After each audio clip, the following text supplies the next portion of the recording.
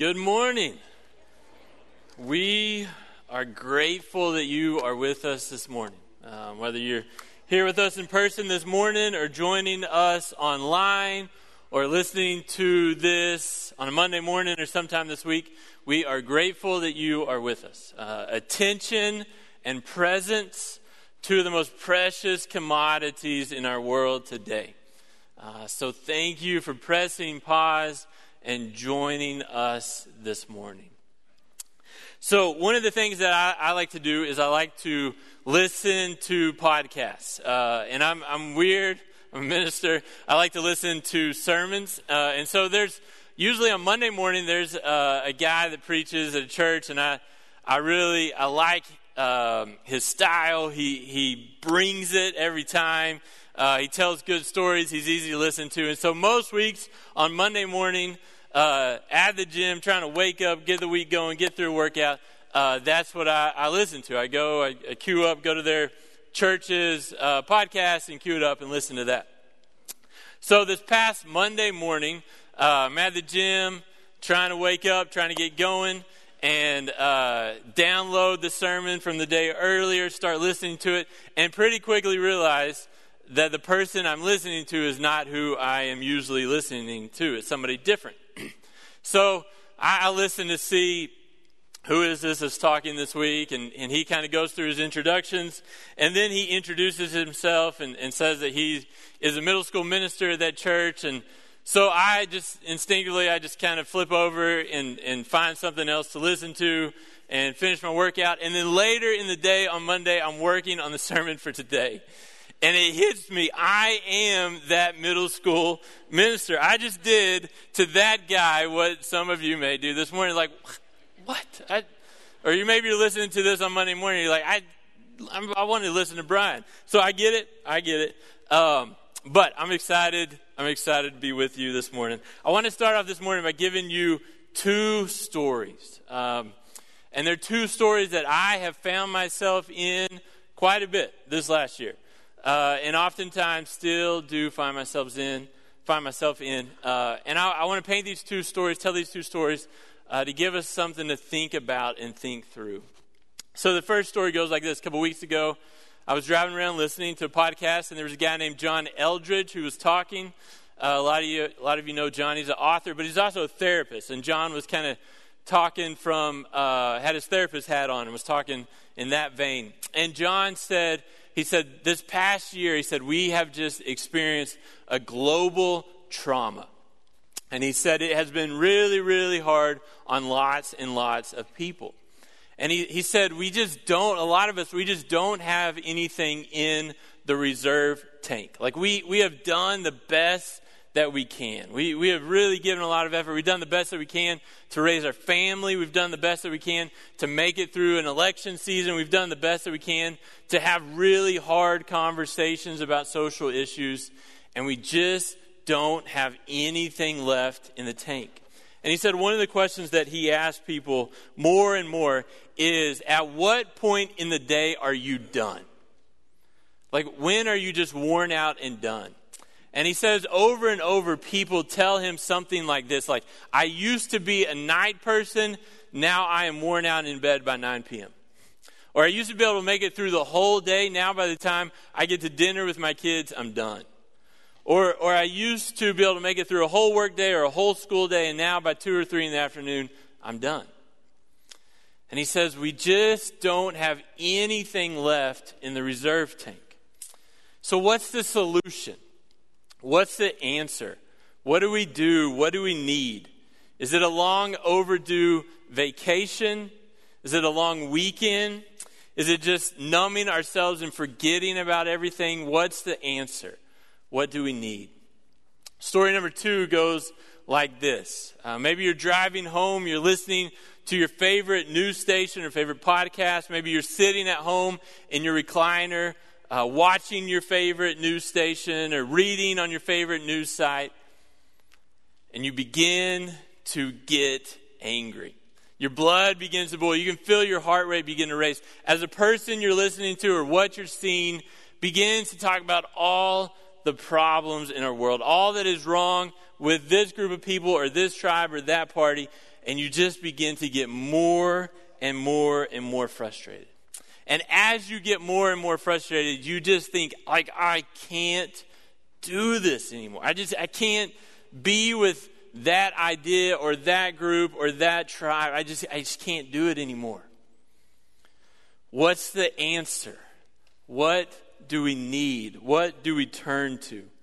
Is the answer to yell louder?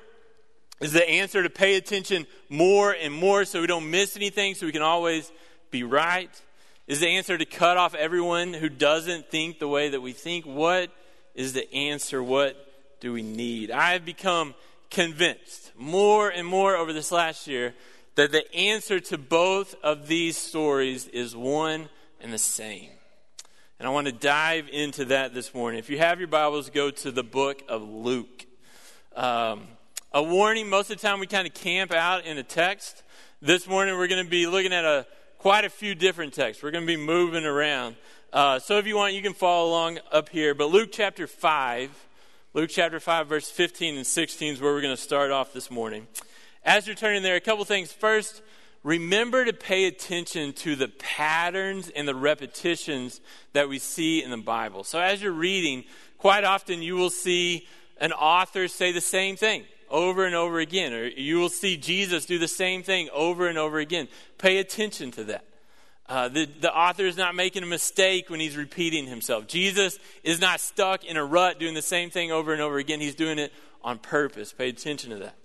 And second thing, pay attention to what I call the somewhat throwaway sentences that just, seem like they're just kind of filler. Pay attention to those. The sentences at the beginning of the chapter or at the end of a story or the beginning of a parable, pay attention to those.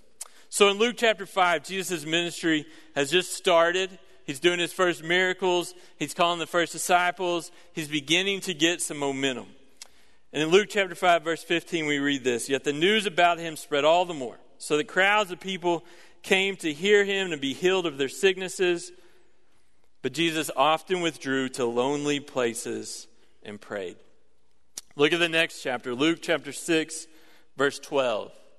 Jesus has just finished having a hard conversation with the teachers and the Pharisees of the law. In fact, verse 4, it says the Pharisees are trying to discuss among each other what they might do to Jesus. When a group of people is discussing what they're going to do to you, it's not a good place to be. And look at verse 12. One of those days, Jesus went out to a mountainside to pray, and he spent the night praying to God. Flip over to chapter 9. Chapter 9, verse 28. Again, Jesus' ministry is continuing to grow. He's just fed the 5,000. He is teaching and equipping the disciples to take over his ministry. And in verse 28, Luke chapter 9, verse 28, we read this. About 8 days after Jesus said this, he took Peter, John, and James with him and went up on a mountainside to pray. He takes 3 disciples on a mountain to pray. This is the story of the Transfiguration. We're not going to get into that this morning. But what I want you to see is this pattern that we see throughout the life of Jesus of retreating, withdrawing to quiet, lonely places and praying. Why is this a priority in Jesus' life? He has things to do. Why is this a value to Jesus? Why is he continually withdrawing and praying? What's going on? Flip back to Luke chapter 3. Luke chapter 3, verse 21. I think there are quite a few reasons why prayer is a priority for Jesus. We're not going to get into all of those this morning, but I want to focus on one reason this morning. Let's look at this. Luke chapter 3, verse 21. When all the people were being baptized, Jesus was baptized too. And as he was praying, heaven was opened, and the Holy Spirit descended on him in bodily form like a dove. And a voice came from heaven, "You are my Son, whom I love. With you I am well pleased." Look closely at Luke's account of this text. When is heaven open? When is it that God speaks? Is it when he's baptized? Jesus is baptized along with a large group of other people. Luke's account, though, says that heaven is open and God speaks as Jesus was praying. Why am I saying this? Because I believe that prayer was about intimacy for Jesus. That prayer was the place where Jesus heard his Father say, "You are my Son, whom I love. With you I am well pleased." Prayer was less about requests and wishes for Jesus as it was about intimacy and identity and love. Why does Jesus often withdraw to lonely places and pray? So he can be with his Father, hear his Father, and connect with his Father. I love what Brendan Manning says. He says, Jesus experienced God as tender and loving, courteous and kind, compassionate and forgiving, as laughter of the morning and comfort of the night. This is how Jesus experienced God, and it is how we can experience God. Go to Romans chapter 8, verse 15. Romans chapter 8, verse 15. So one of the things that we talk about Paul a lot. We talk about his missionary journeys. We talk about his letters. Paul wrote most of the New Testament.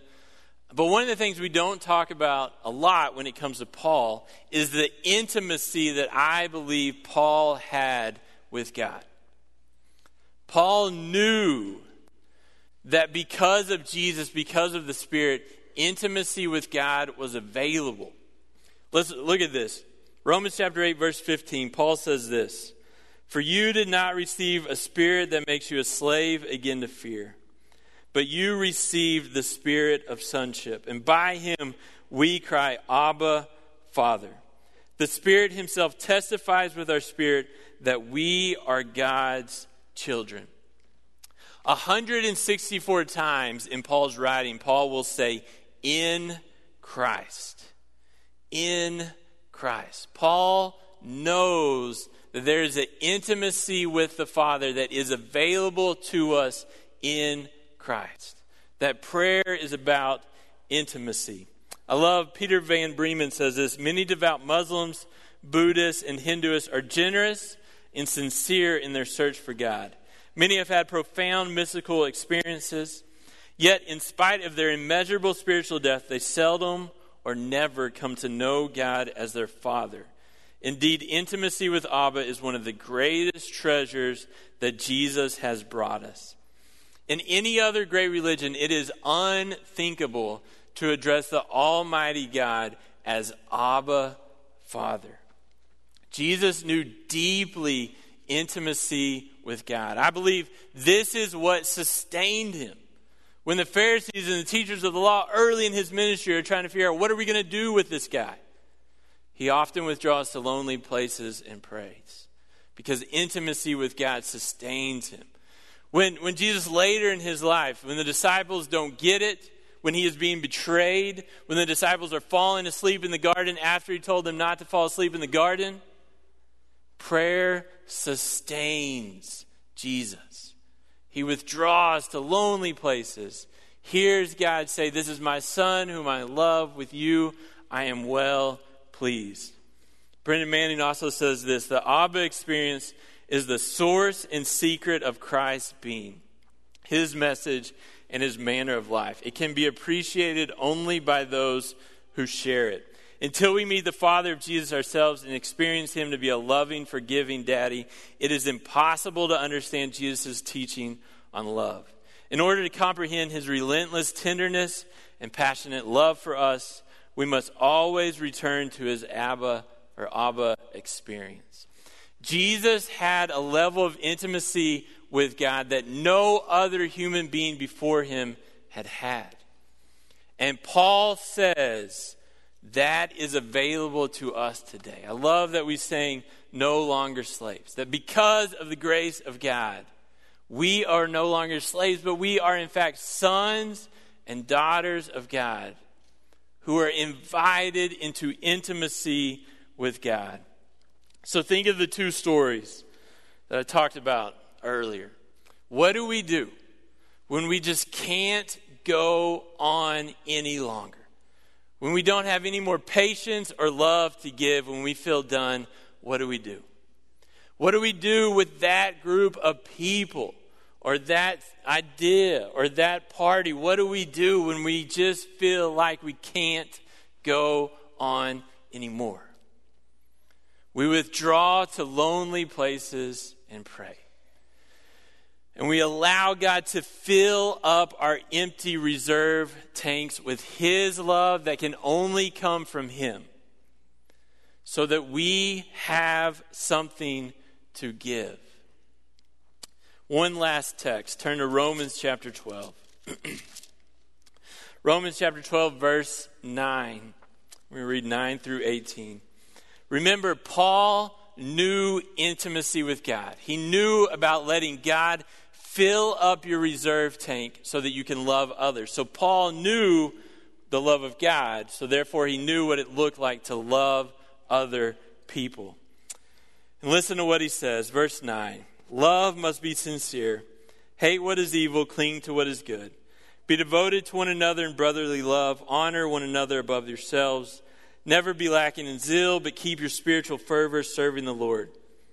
Be joyful in hope, patient in affliction, faithful in prayer. Share with God's people who are in need. Practice hospitality. Bless those who persecute you. Bless and do not curse. Rejoice with those who rejoice. Mourn with those who mourn. Live in harmony with one another. Do not be proud, but be willing to associate with people of low position. Do not be conceited. Do not repay anyone evil for evil. Be careful to do what is right in the eyes of everybody.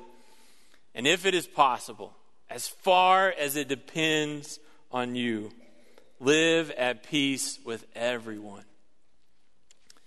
One of the things many of you probably know about me, if you know me well at all, is I love to win. I love to win, whether it is board games or our family bracket challenge or 9 Square down there with our students. I love to win.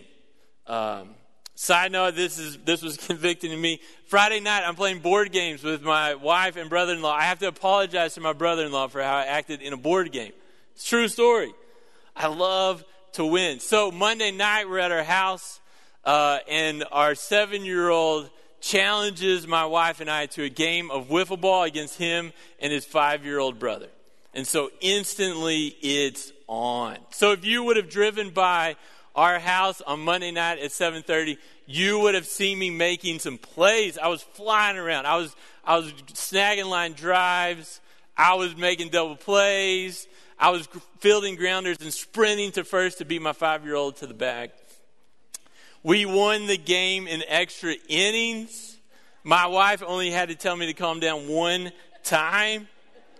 It was good. But here's why I'm telling you this. When it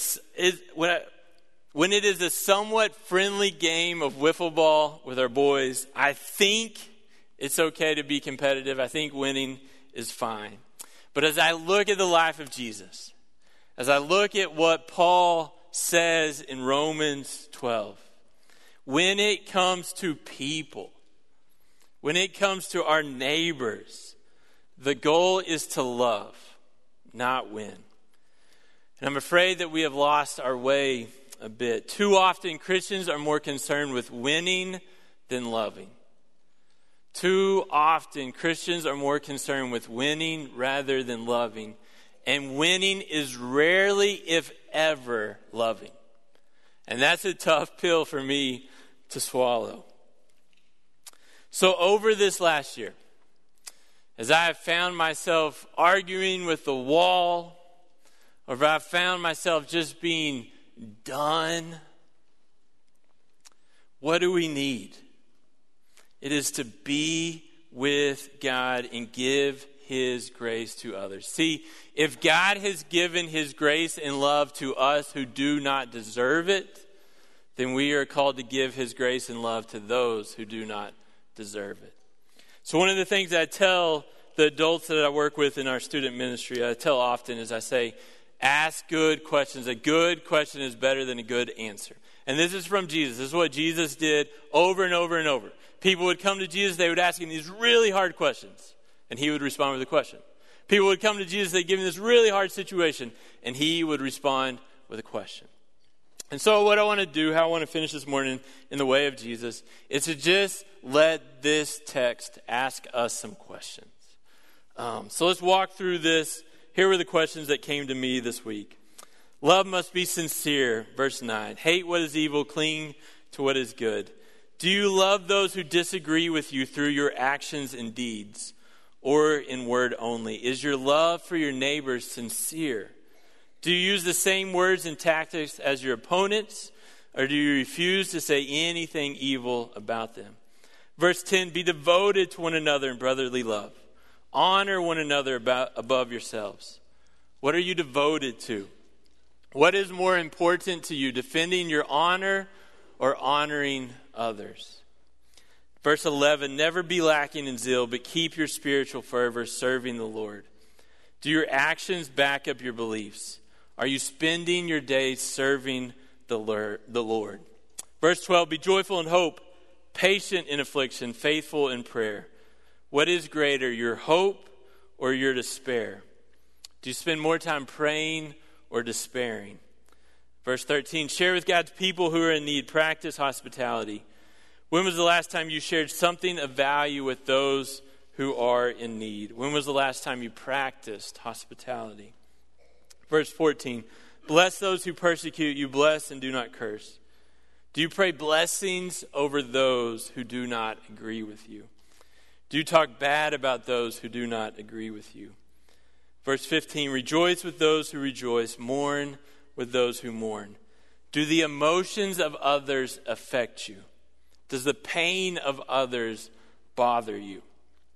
Live in harmony with one another. Do not be proud, but be willing to associate with people of low position.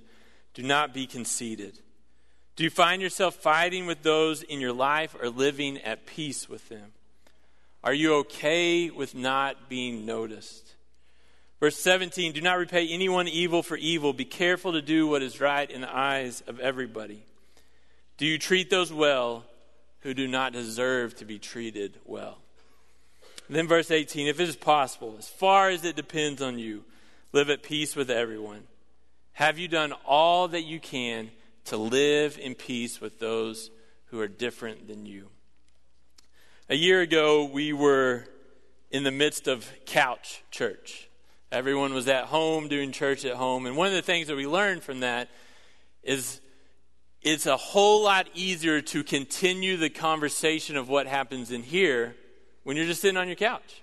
It's really hard to keep it going. We get done here, and then we got to go eat, and then we got things going on. There's lots going on.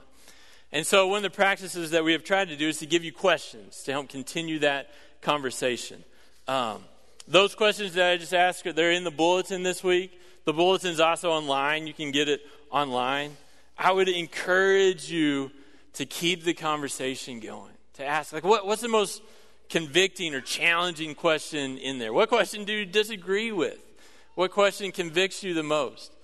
Maybe this week journal through that. There will be a lot more fruit from that than just sitting here and listening. Get into those questions. Okay, if I could, at this time, I want to ask our elders and ministers, if they would, to make their way to the places around their church. And I want to end with this. Soren Kierkegaard, he says, there are two types of Christians.